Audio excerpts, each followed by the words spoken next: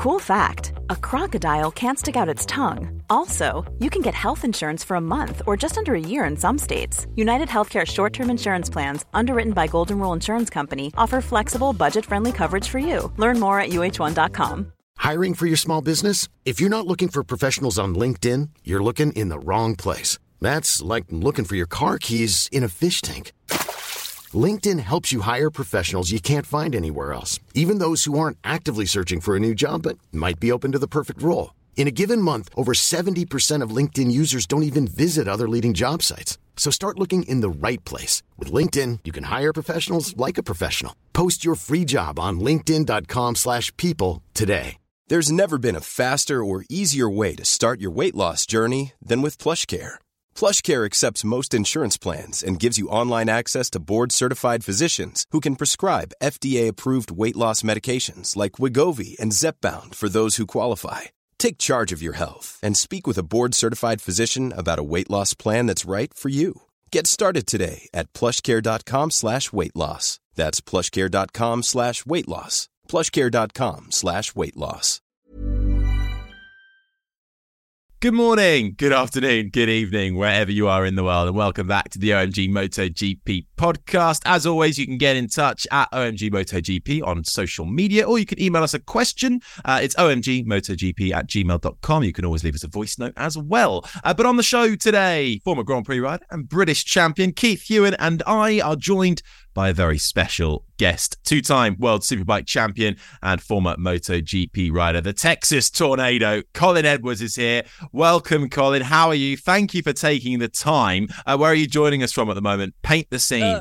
Let's see. Y'all got me out of bed early.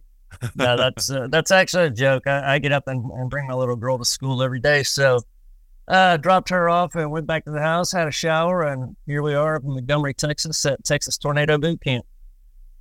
You better tell us a bit more about the boot camp, because I think that a few people around the world, those ones living under a rock, won't know about the boot camp. But if you want to go shooting and riding motorbikes with some top guys, your place is the place to be.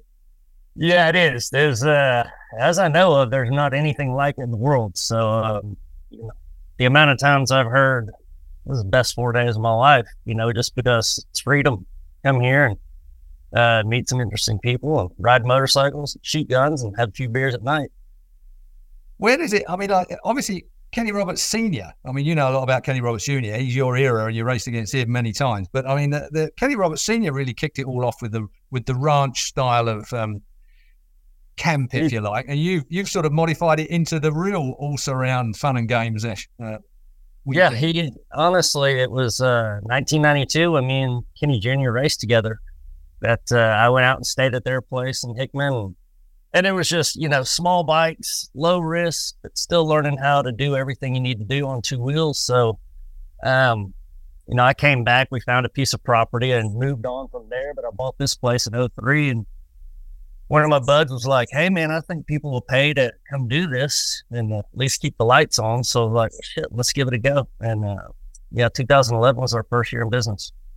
Well, we hear about Valentino Rossi's, training ranch and all the rest of it, everybody that goes over there, all the superstars. But the list of people that you have come and play with you, I think it's a slightly, what's the word I'm looking for? They're obviously serious racers, because everybody's a serious racer that plays at the level that you play at. But they like a bit of fun to go with it. They like a bit of rough as well, don't they? Yeah, it's kind of two sets of folks. Our racer camp in February is normally Peter Hickman and Ellison and that whole crew come, and that's more of a racer, banging bars. And then our other camps are a little more friendly. Average age is probably 40, 42, and it's just your bike enthusiast that wants to come and learn some new skills. What's behind you? For those who can't see, we'll put this on YouTube as well. But you've got a bike behind you, all sorts of stuff on the wall. You've been at a bit of a workshop area. Yeah, we're at this is where all the magic happens, I guess you'd say. So, no, this has consumed my life over the last, 4 years, ever since Hayes started motoing. So the motocross world is a little bit different than the road race, but lots and lots of maintenance. You mentioned Hayes. He's been getting better and better and better. What's your expectations? What's his expectations?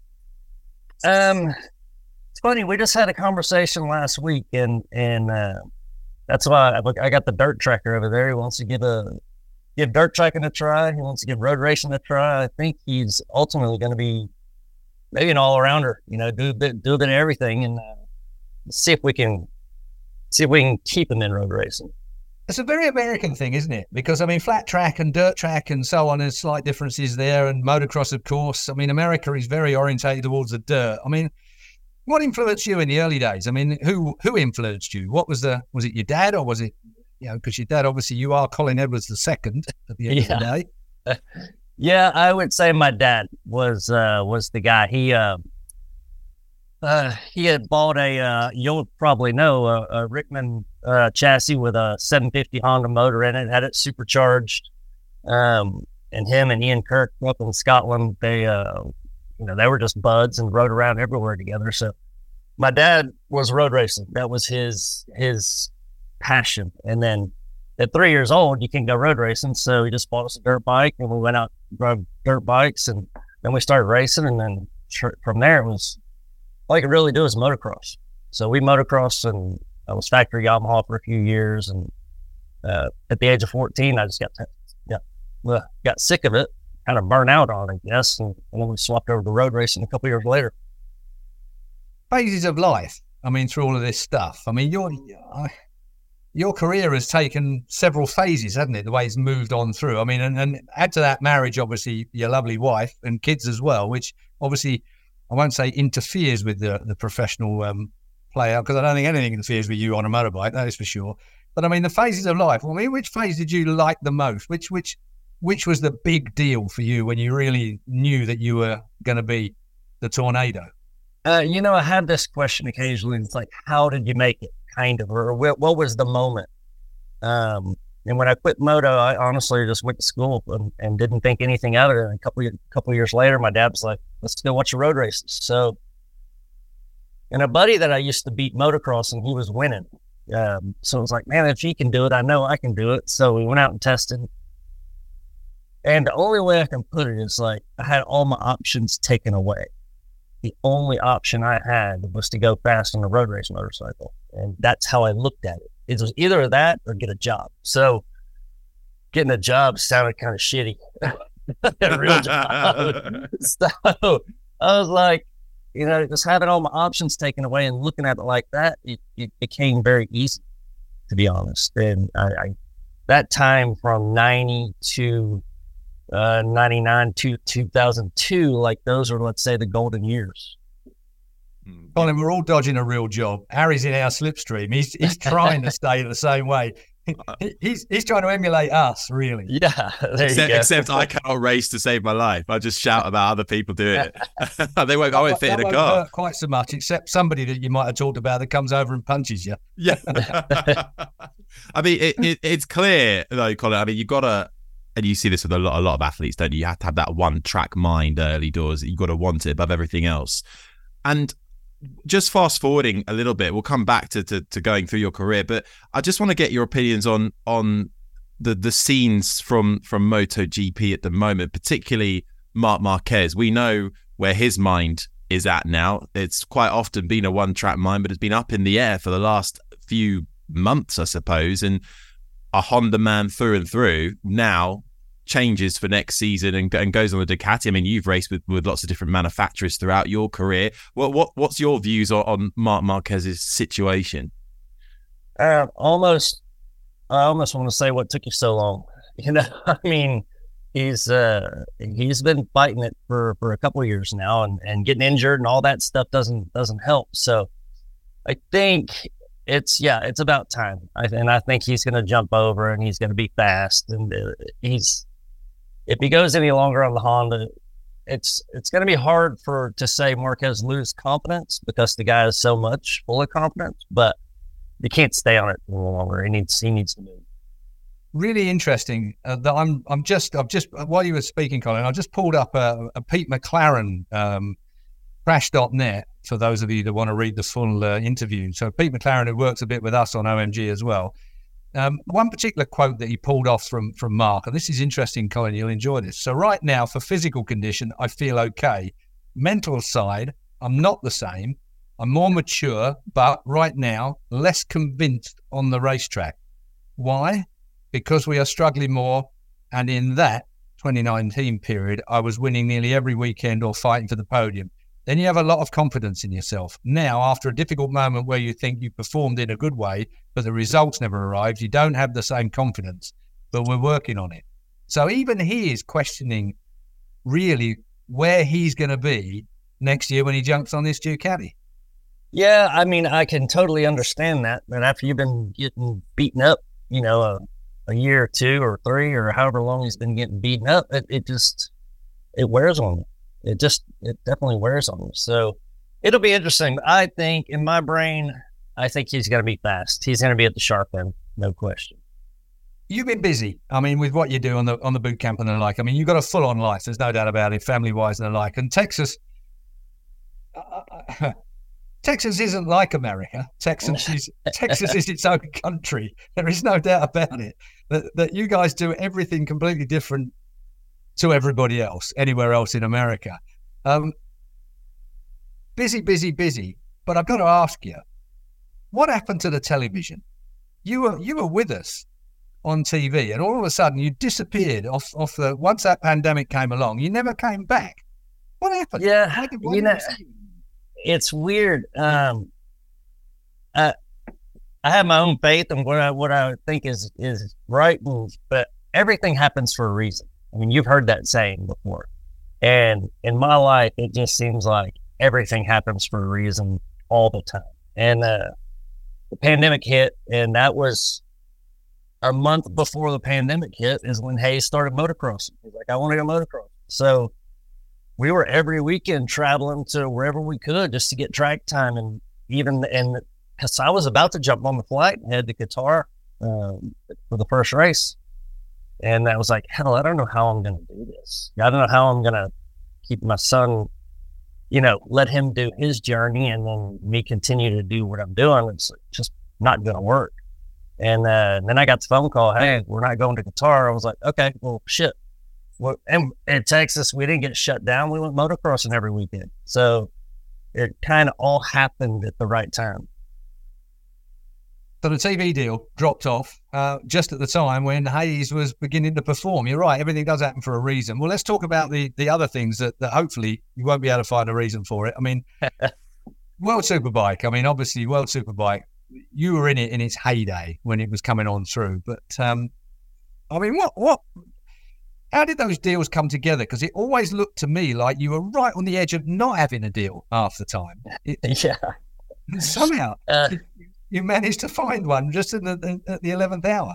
Yeah, and especially like you're talking the Honda ride. I mean, I had the Yamaha ride, 95 through 97. Ruggia took me out at Monza, broke all kinds of stuff. So I was out the whole year in 97 for the last 8 races or whatever. And yeah, it was looking like, what the hell? I mean, you had Nori Haggard who just signed, and then you had Scott Russell who still had his second year for 98. And, it was, the 11th hour, Neil Tuxworth, obviously. John Kaczynski, he had in his contract that if he won the world championship, Superbike, he could go back and race the 500. So he put that thing together with Kanemoto, and then there was a seat open. The world championship seat that just won the world championship was open. So, and Tuxworth had seen what I was doing on the Yamaha and kind of caught my eye a little bit, and Honda as well. So it all worked out. Well, it certainly did for you in the UK because you are basically British.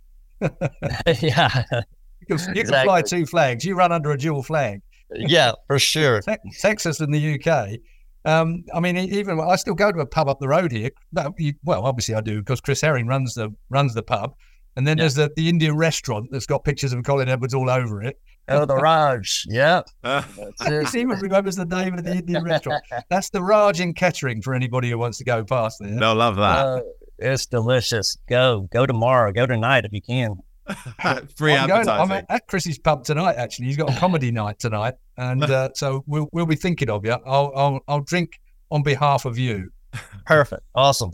But do it badly in comparison with you. That's Keith's night. Was there never an opportunity with Ducati back in the day? Yeah, it's a weird story because in 2002, when at the end of 2002, Honda more or less collapsed the World Superbike team. So I'd had a deal signed with basically taking Bayless's spot on Ducati, because Bayless was going to MotoGP. And I had the last race, when me and Bayless were going after it, I already had a contract signed to take his spot. So then came home, and a couple of weeks went by, and then Aprilia called and said, hey, we've got this whole truckload of money and a really shitty bike, but do you want to come ride it in MotoGP?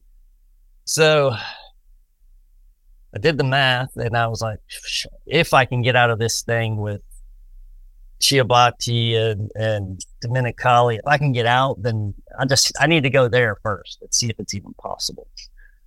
So I flew over there and had a meeting with him, and I was like, listen, this is the story. I'll totally understand if y'all want me to stay here and do this. My dream would be to go there and see if I can fulfill a MotoGP career. And they pretty much straight up were like, we want you to do what you want to do. We don't want to get in the way of your career.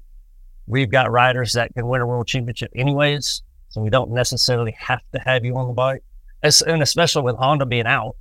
So it's kind of a guarantee that, 03 or 04, that we're going to win the championship. So it worked out. And we still chat about it every now and then with the Ducati guys, and they always give me the look like, oh yeah, one day, it's just jacking with me. That cube didn't work out quite so well, though, did it? No, that thing barbecued my nuts. It was, yeah, it was just the term born bad. It was born bad. That's everything about it. But you look at, obviously it was not a great start, but I mean, look at the last couple of seasons for the likes of Aprilia and that change. I mean, were you surprised to see them come to the fore so much? And actually, in recent times, the Japanese manufacturers falling behind, and now the Europeans are leading the way in MotoGP.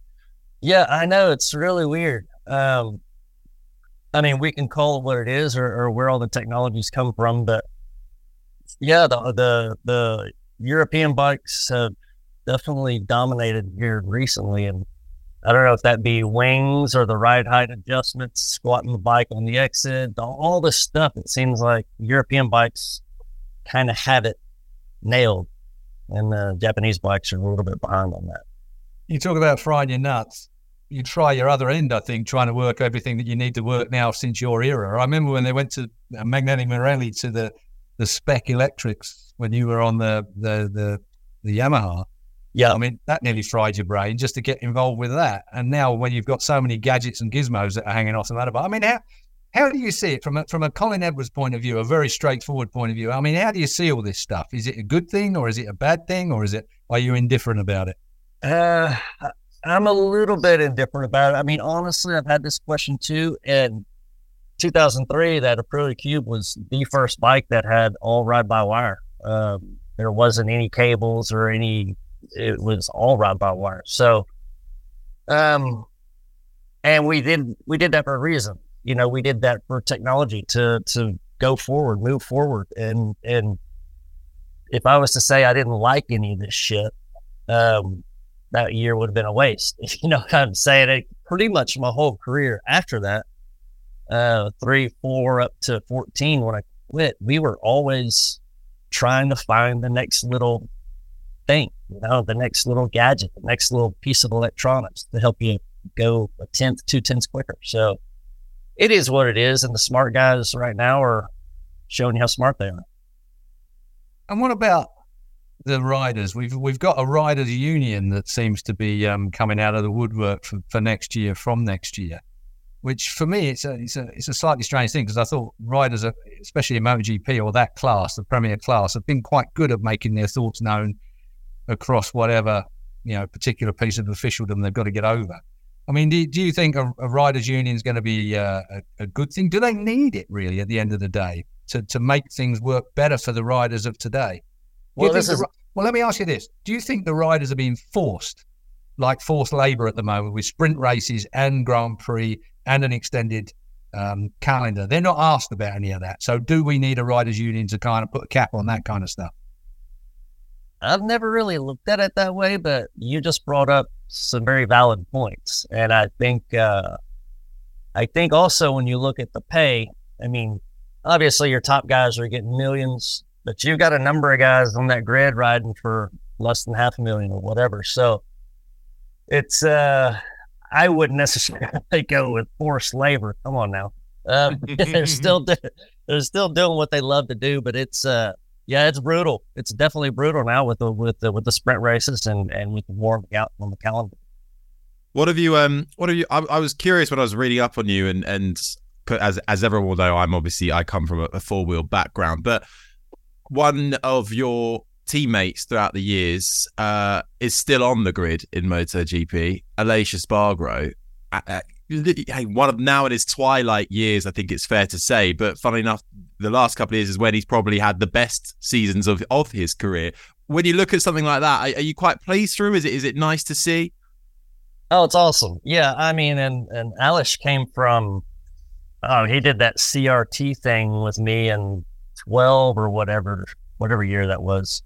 And there were horrible things to ride. So it kind of, to come from there, and here's my teammate in, what year was that? 14 or whatever. Yeah, it's well deserved. You know, it's, you don't ever know when your right time is going to be. It can be when you're 18. It can be when you're 28. You just don't really know when. Everybody's different. So for him to have it going on right now is awesome. I remember you saying to me, 2014 it was, when they switched those bloody electronics to the spec ECUs and stuff that made the bikes bloody almost unrideable to start with until everyone sorted out the software. And Aleix got on with it. I think at the time, he managed to fathom a way around it a little bit better than you were at that particular time. Oh, hell yeah. I think he got pole at Qatar that year, if I'm not mistaken. And he was so fast. I was like, how in the hell is he kicking this pile of shit around this track so fast? But he managed to do it. We got to go there with teammates. I'm sorry to say, we got to go there. I'm all good. Let's go to JT, shall we? Let's get James Toseland on in the conversation. I mean, obviously, both riding for Tech 3. Hervé Poncharal, Guy Coulon, two fantastic managers, team owners back in the day, and still are actually very old school. I mean, the rumor was that JT wasn't particularly happy with what you were getting on your side of the garage. So Hervé and Guy kind of flipped the whole thing and gave you his side of the garage, and you took over JT's side of the garage. Is that how it was? That's pretty much kind of how it worked. I think, you know, it's weird. I had I just kind of got put in Gary, to be honest. I didn't really know Gary. And then you remember my motorhome driver, Paul Sannon. Paul kind of knew that whole crowd as well. And I'm not saying me and Gary got along all right. I mean, we didn't, no complaints. But then, at the end of the year, Hervé pulled me aside and was like, hey, have you heard what's going on? I'm like, no, I don't know what's going on. This is at Valencia. Like, this is after the last race. Like, yeah, they're wanting to swap around and da-da-da. And I didn't have a whole lot to do with Guy Coulon that year because he was with James and I was, with Gary. So well, shit, if that's the option, then I'll kick his ass with Guy and we'll just swap the script. So, and we did. And the next year, that was the best move I made as far as at Tech 3. The light at the end of the tunnel was going to Guy Coulon because he's so damn smart. And some of the problems we encountered. Hey, I'm Ryan Reynolds. Recently, I asked Mint Mobile's legal team if big wireless companies are allowed to raise prices due to inflation. They said yes. And then when I asked if raising prices technically violates those onerous 2-year contracts, they said, what the f*** are you talking about, you insane Hollywood ass f- So to recap, we're cutting the price of Mint Unlimited from $30 a month to just $15 a month. Give it a try at mintmobile.com/switch. $45 up front for 3 months plus taxes and fees. Promo rate for new customers for limited time. Unlimited more than 40 gigabytes per month. Slows full terms at mintmobile.com. Burrow's furniture is built for the way you live. From ensuring easy assembly and disassembly to honoring highly requested new colors for their award-winning seating, they always have their customers in mind. Their modular seating is made out of durable materials to last and grow with you. And with Burrow, you always get fast, free shipping. Get up to 60% off during Burrow's Memorial Day sale at burrow.com/ACAST. That's burrow.com/ACAST. burrow.com/ACAST. I mean, it was just a good team. I mean, my communication, his communication, us together worked really good. On that subject, I mean, what team did you enjoy the most? I mean, without chucking anybody under the bus, or you can chuck them under the bus if you like. It was a long time ago, but I mean, it's did you have a team that was a real Colin Edwards style, the kind of style, a bit of fun, professional, obviously, but with a bit of crack to go with it? I mean, man, honestly, every team has its own. I loved all of them, to be honest. I'd say the one team that set me up, that kind of made me who I am, or made me come out, be the guy I was, and that was a Honda team. You know, all the English folks there. It was the Castrol Honda team, and Neil Tuxworth was a big part of that. Just because I'd get super pissed or I'd be happy, and Neil was like, "Hey, man," and I was always wondering why I would have a good race. And, you know, on the Yamaha side, you finish 5th or 6th, everybody's patting you on the back. Good job, good job, good job. Well, you just start to believe in that shit. You know, it's like, okay, that's a good job. I did a good job. And then when I went to Honda, like after my first race, I think I finished maybe on the podium, or I had a good race, I thought. I came in and nobody wanted to look at me. I was like, what the shit's going on here? I was like, man, it was like somebody's cat died that I don't know about. So, and then whenever we won at Monza that year, and everybody was still kind of the same. I mean, they were happy, but they weren't overjoyed like crazy. And if you're asking me a question, what team kind of was fun that made me who I am, I would say that Castrol Honda team. Just got a more even keel, run with it. You have a shit weekend, there's always next weekend. You were well trained for television, you know, because there is no place worse than television for people coming up to you and saying, "Great job, did a fantastic job, that was a perfect show," when you know it was shit. Yeah. In your heart of heart. Television people are a little bit that way inclined. So you were pretty well trained for it. I mean, there are obviously times in your racing career that are a little bit testing, should we say. You know, in 95, Nagai was killed in Assen, which we all remember so well. I mean, these things sometimes come home a bit too close, don't they? Mm-hmm. But then, having had that, you obviously needed to get over that. But then you were a first-hand party in probably, you know, everyone's a tragedy. Please don't get me wrong when I'm saying that this was a major tragedy. That's to everybody outside. But the Simoncelli thing at Sepang, obviously we've got Sepang coming up this weekend, which is why I'm bringing it up. Turn 11, we were all shocked. Yeah. No one has ever seen a motorcycle reacting the way it did with him on it. Which gave you and Valentino absolutely no opportunity apart from to get involved. Yeah. I mean, these things are a big deal, and we're still seeing kids killed now. In similar circumstances. We're going to come back to where you're at, but in 92, I had a really good friend that was AMA Superbike, Manson Hans. His name was Larry Schwartzbach, and he died as well. So, yeah, it was 93, 92, 95, and then, then up to Simoncelli. I mean, we had some moments, obviously, throughout there, but hey, it's a dangerous sport. I mean, we all know. I know every time I get in my car to go to the airport that this might be my last trip, you know? I mean, we all know it. But I'm smiling because your wife says you drive like an old lady, so you ain't going to get killed in your truck, that's for sure. Yeah, true. Yeah, I haven't had a speeding ticket in probably 30 years. You are the slowest, fastest man I've ever come across. I'm like, I'll just see you at the next red light, man. I'm not in that much of a hurry. Oh dear. We've had a couple of questions that have come in as well for you that I want to try and pepper in throughout. And just to go back slightly, you were talking about rivalries And where is it? Axe Dreams has asked, what was your favourite championship battle in World Superbikes? It had to be, 2000 through 2002 with Bayless was definitely my favorite years. I know he came back to World Superbike after MotoGP, but at that time we were at the sharp end, and it was so much fun because I could develop my own tires. Michelin were there. He was developing his own tires that worked for his bike. So it's kind of the guy that did the most work, was up at the top of the box. Winning in World Superbikes, you were pretty much used to that. It eluded you somewhat in MotoGP, despite the fact you had inherent speed.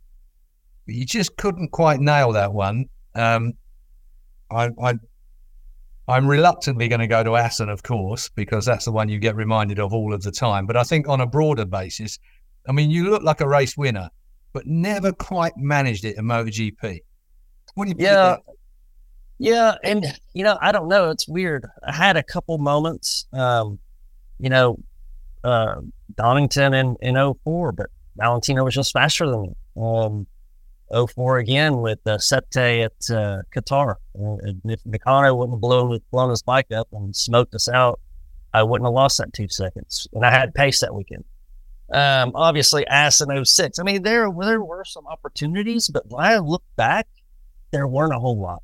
It's not like I wasn't there every weekend at the sharp end. I had tracks that I was good at, but some tracks I just couldn't find the speed, couldn't find the setup. And I think one of the major, if I was to reach in and grab something, I was 29 when I first got on a MotoGP bike. So it was already, I would say, past my higher testosterone level days, if that makes any sense. So and I had a great career up to that point. I had won a shit ton of races, a couple world championships, had most beautiful wife, kid on the way, and I think I was pretty content with what I was doing. You do have a beautiful wife, there's no doubt about that, but so do I. But one day she said to me, "You're the best husband so far." Well, hopefully I'm the only. I don't know. We're both getting toward our 50s. I think she's pretty happy. Yeah, you're 50 in February. I can't believe that. Shit, me neither. I feel old as shit. Getting out of bed every morning, all beat up. Oh. Hey, I can tell you, it don't get any better. I know. That's where I'm like, I can't wait. I don't know what I got to get on. I got to get on some old man pills, some boner pills, or some whatever. I don't know. They don't work. I think they don't work. Shit. Don't say that. If we might get a sponsorship out of something like that. So don't say that just yet. Look, Colin, another question to throw at you. We sort of spoke about sort of modern MotoGP earlier on, but puppies and motorcycles, what a combination, has asked, do you like the sprints in MotoGP? And do you think any of the seasons you raced in would have a different outcome if there was a sprint at every round? Yeah, I kind of like the sprints. Honestly, it's fast paced, which it always is, but just being able to give everything you got for 10 laps instead of a whole 27 laps or whatever makes it interesting. I do believe back in our day, especially that 03 to 08, before Bridgestone came in and took over all the tires, I think when you had Bridgestone and Michelin, because sometimes you'd have a killer qualifying tire that would only do a lap, but then you had one that might do 10 laps. So, but then you had to run this rock hard thing for the race. So yeah, I think it would have changed up a little bit in our day for sure. Just because you had the tire war going on, and they would have made just a 10 lap tire. At what time, at what date, what year did you stop missing racing motorbikes? Every racer I know has a different period. Some can't wait to be finished. and kind of the year after they're okay with that. But some, it takes years for them to get to the point where they're relaxed with the fact they're not flat out and flying around the world for it still. Man, honestly, I think it was my last race. At what was it, Indy? Yeah, I was over it. I was ready to get off the bike. When I was 40, I've been racing motorcycles since I was 4. So, 36 years of doing what I was doing. And it was getting a lot with 3 kids and missing a lot of time at home trying to fit 16 or whatever races in and testing and all that shit. So I was ready, and people ask me every day since then, they're like, do you miss it? Do you miss it? I'm like, hell no, I don't miss it. I'm perfectly fine on this side of the fence. Were you satisfied at the end of the day that you left nothing on the table? Did you give it everything every day? You had to. I mean, you can't really survive in that paddock if you don't do that. In both paddocks, I think you have to lay your balls on the line, whether you want to or not. But then at the end of the day, that just becomes normality, or that just is commonplace. You just go lay your balls on the line, do the absolute best you can do, and then you go home. And that's it. Was there anybody in the paddock that you worked with that didn't pull their weight? There's nothing worse than being in a team, being in an environment where you are laying your balls on the line and you are giving it everything you can, and somebody somewhere is kind of holding the job up, whether that be management and not so much technicians, because we know they give everything as well. Those guys are beside you normally. It's very rare that you're working against your own techs. But I mean, from a management point of view, some of those guys are less than palatable. Yeah, no, I understand what you're saying and what you're asking. I think in reality, if you don't pull your weight around there, you don't last long. The MotoGP paddock seems to love overachievers that, can hustle and bustle and predict what's already got to happen and get tires changed and get wets ready. And that's just kind of commonplace. That's the guys you want on your team. And I have never really incurred having somebody where you're just like, what a lazy bastard, what's he doing on this team? I've never really had that. What was Rossi like? Did you ever have management? Oh. Sorry, Harry. Sorry, mate. No, you go, Keith. Did you ever have management? What do you mean? Well, people that looked after you financially, people that looked after your career, or was it Colin Edwards shooting from the hip as we're used to? It's funny you say that, because I was just talking to Wayne Rainey a couple of days ago about Moto America stuff. And I was like, I don't know if you know this, but I was the only guy in the paddock, including Moto 2, Moto 3, everybody, or every year that I was there, that I managed myself. I negotiated all my own contracts. I signed all my own contracts. It was never had management, and I couldn't do it to myself to take away 20% or whatever that was and pay some dude that's just kind of talking for me and signing shit for me. I'm like, well, my dad taught me. I mean, my dad did in the beginning, the first few years, and then once he got sick, I saw how he did it, and I knew what everybody's worth was as far as what everybody was getting paid. Helmets, boots, leathers. So it was pretty easy, to be honest. So how do you what do you think about these guys that, your helmet polisher, for instance, for want of a better phrase, that's getting $40,000 for someone to polish your helmet? Yeah, I mean, it's, I had a motorhome driver, a couple different motorhome drivers, and kind of his second job, if I asked him to, was to polish my helmet.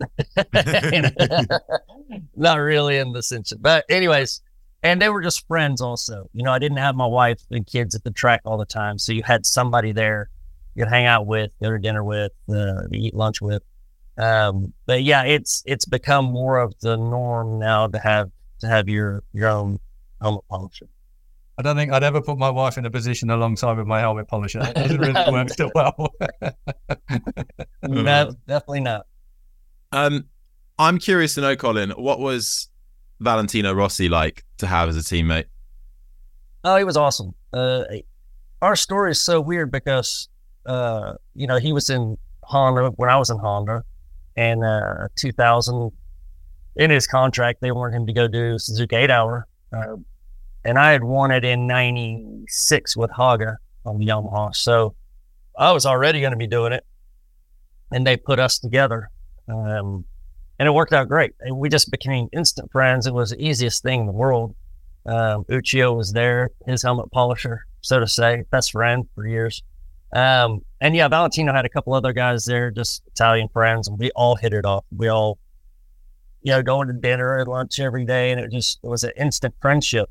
And then in 03, 04, when I was on the Honda Telefonica, that's when they needed a replacement rider beside Valentino for 5, 6, and 7.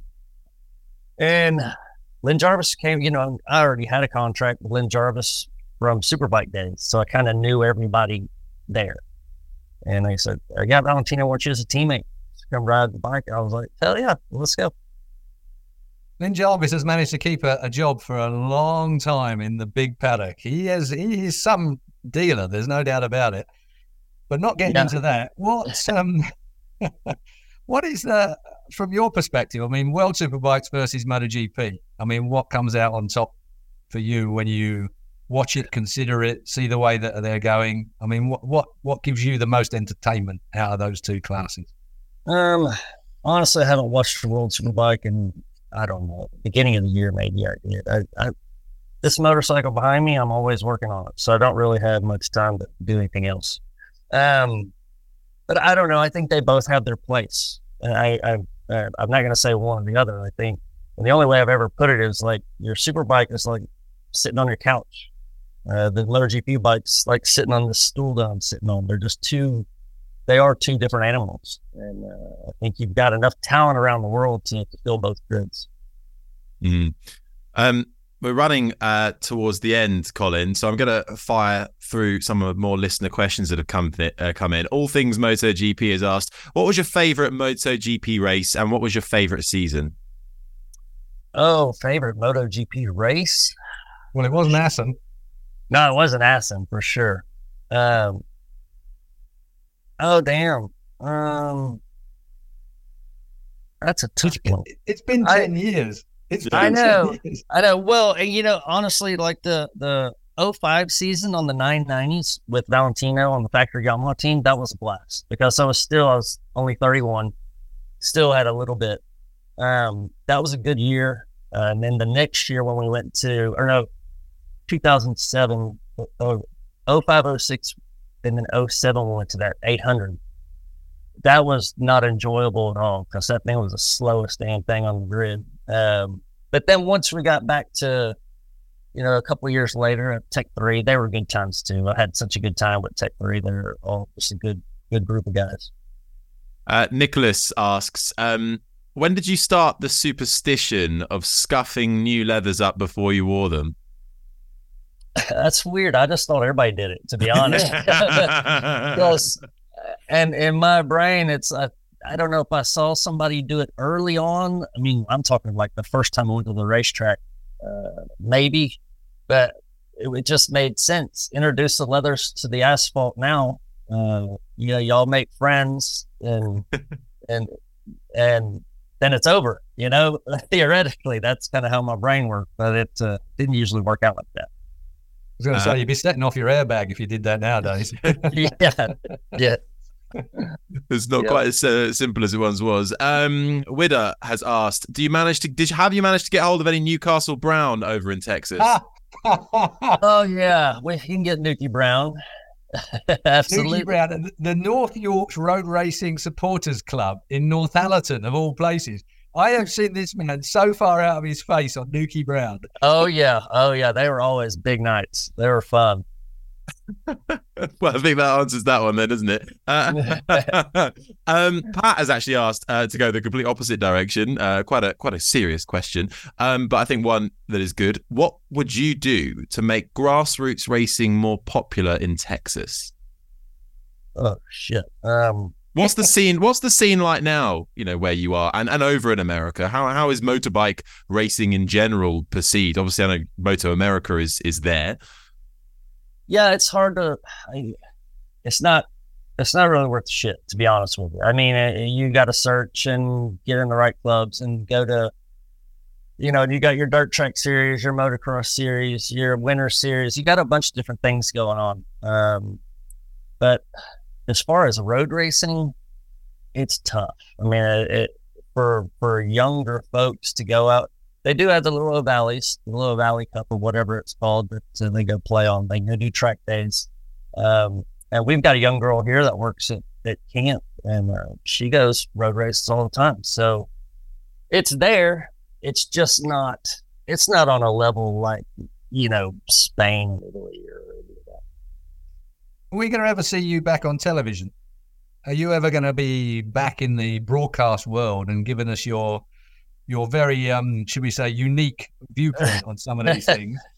I don't think so, honestly. I mean, I would never say no forever, but I mean, if the opportunity arose, then maybe. But I'm pretty happy. Right now I'm living the best days of my life. I don't have any pressure on not saying shit on live TV or whatever. So it's I was going to come to that. Do you feel the way that personalities are squashed a little bit more nowadays with having to comply with so many different rules in the likes of broadcasting? Do you feel like personality-wise, you can't just be Colin Edwards? No, for sure. I mean, folks that watch me on BT Sport or whatever, I mean, you get a glimpse of who I am, but you still have to dot your I's and cross your T's and be, accepted. When did you do that? I never really noticed. Well, it was hard because we would bullshit and say whatever the hell we wanted, and then, all right, ready, go. Oh, shit. Okay, wait a minute. I miss the beef jerky. I don't get it anymore. Oh, I know, man. Shit. Yeah, we got some good stuff here. Well, Colin, will you get a chance to go to Austin next season for the MotoGP? Are you interested in that when it's, I suppose, nearish to your door? Yeah, I'm interested. Always interested, but it depends on what the schedule is behind me on the moto side. And I think the last couple of years we've had a race going on, so it's been I don't know. Like I said, I'm not going to commit to anything. I go with the flow and we go racing. Well, we're going to try and get out there. Calm, cool, and collected. That's for sure. I have to say that seeing you so relaxed, it's the way to be at 50 years old. Oh yeah, there's no other way. Yeah, I think that's a really nice place to leave it. Colin Edwards, thank you so much for taking the time. First of all, it's massively appreciated. To everybody sending questions as well. Keith and I will be back for extra on Thursday. Colin, we'll have to get you back on at some stage. We'll drag you back on, kicking and screaming. We might try and get on. We might try and go out to Austin next year. So if we're there, we'll definitely have to drag you along as well. So Colin Edwards, thank you so much for coming on the OMG MotoGP podcast. You got it, man. Thanks, guys, for having me. And next time I won't have such shit Wi-Fi. It was fine at the end. All good.